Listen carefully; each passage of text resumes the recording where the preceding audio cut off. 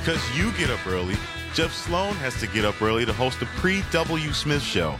And that's what you are listening to now on 760 WJR. All right, welcome. It's a Friday morning here on the Pre-W. Smith Show. Kristin and Mark joining me as always. And where do the weeks go, by the way? So fast. The weeks just are flying by. You know, I don't mind that in February. Yeah, that's true. But when it comes to this time of year in Michigan, I want to put the brakes on. I want a day to last 2 days, 3 days. Right. It's just flying by. I just want the weekend to last. That's all right. Even better. More to the point. We want the weekend. Well, speaking of the weekend, we've got one coming up. Again, it's Friday, so we're headed into a weekend and another hot but dry weekend this weekend coming up. Looking forward to that. Cooling off a bit on Sunday and through the rest of next week. Maybe some rain toward the end of next week. I know we need it. Boy, do we ever. And while we're dealing with warmer weather, news has it that the Atlantic hurricane season begins officially now. Is that right? That's right. I think it's June 1st starts June 1st. Hurricane season. So we don't have that to worry about. No. Thank goodness. None of that, thank goodness. It's always fun to track the various names that they use for the hurricanes, and I believe they already have the list kind of scheduled out. Hurricane Kristin? Oh, boy. She did not make the list. No, that's a different hurricane. That is a threat to Michigan. Tsunami and a hurricane. Right. That's just to this office. That is a threat to this office. Yeah. Hurricane Okay. Kristin, Mark, you got it. You guys. But no, in all seriousness, they go in alphabetical order, right? They start with, is that the way it goes? It's typically, is it female names? Or how's that go? No, for hurricanes, I thought it was male or female. Male or female? Names. I thought it always. Okay, in any case, these are the names that are on the list as they go, and Their they name might write be down on the the list. list. Right. How about this? Arlene, Brett, Cindy, Hurricane Cindy, Don, Emily, Franklin, Gert. Must be Gert for Gertrude. Harold, Adalia. That's actually a name I've never seen. It's cute. It is very cute. Idalia, Adalia. She'll be a little. She'll just be a nice, cute little hurricane. I was going to say Adalia doesn't sound quite forceful enough to warrant naming a hurricane after Adalia. But in any case, it's way too pretty a name for a hurricane. We've got Katya, Lee, Margot, Ophelia, and so on and so on. We could keep going, but those are some of the names on the list. And here's a fun fact for you. The names come around again 2029. So they repeat the names? They'll repeat this list again in 2029. Don't they have enough? That doesn't seem like, it seems like there's more names than that. Why do they have to repeat it? I don't know. I don't know. I don't know. All right.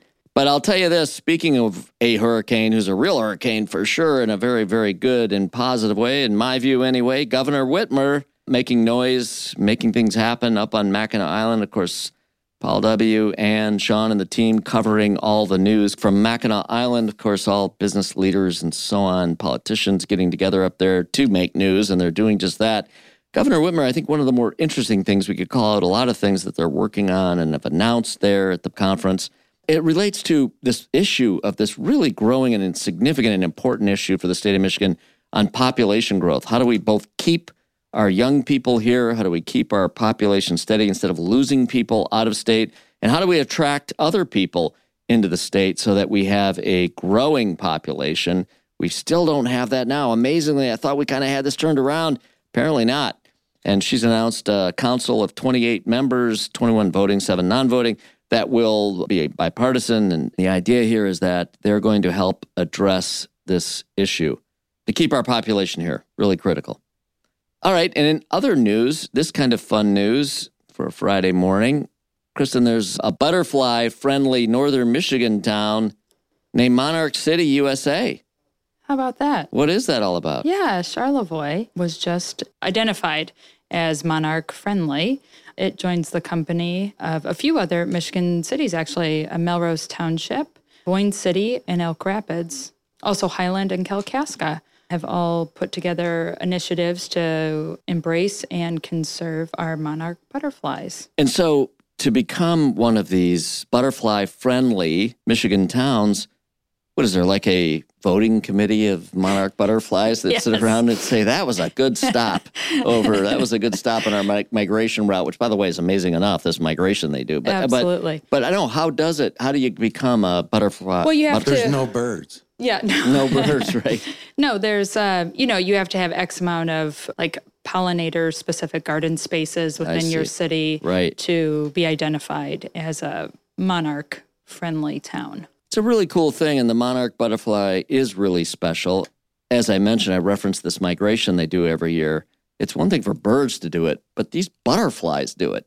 Amazing. Yeah, nature's amazing. And they probably use Google Maps, so. Either that or some kind of GPS, right, Mark? Yeah. Exactly. You know what? Actually, all kidding aside, there's a lot we don't know about nature. A lot. We're learning, of course, all the time, but the way things work are still very mysterious to us. And I will tell you, here we're joking about GPS on board for a butterfly. It's actually not entirely that, obviously, from a technology standpoint, but it could be some kind of facsimile made in nature that does that kind of thing for these butterflies.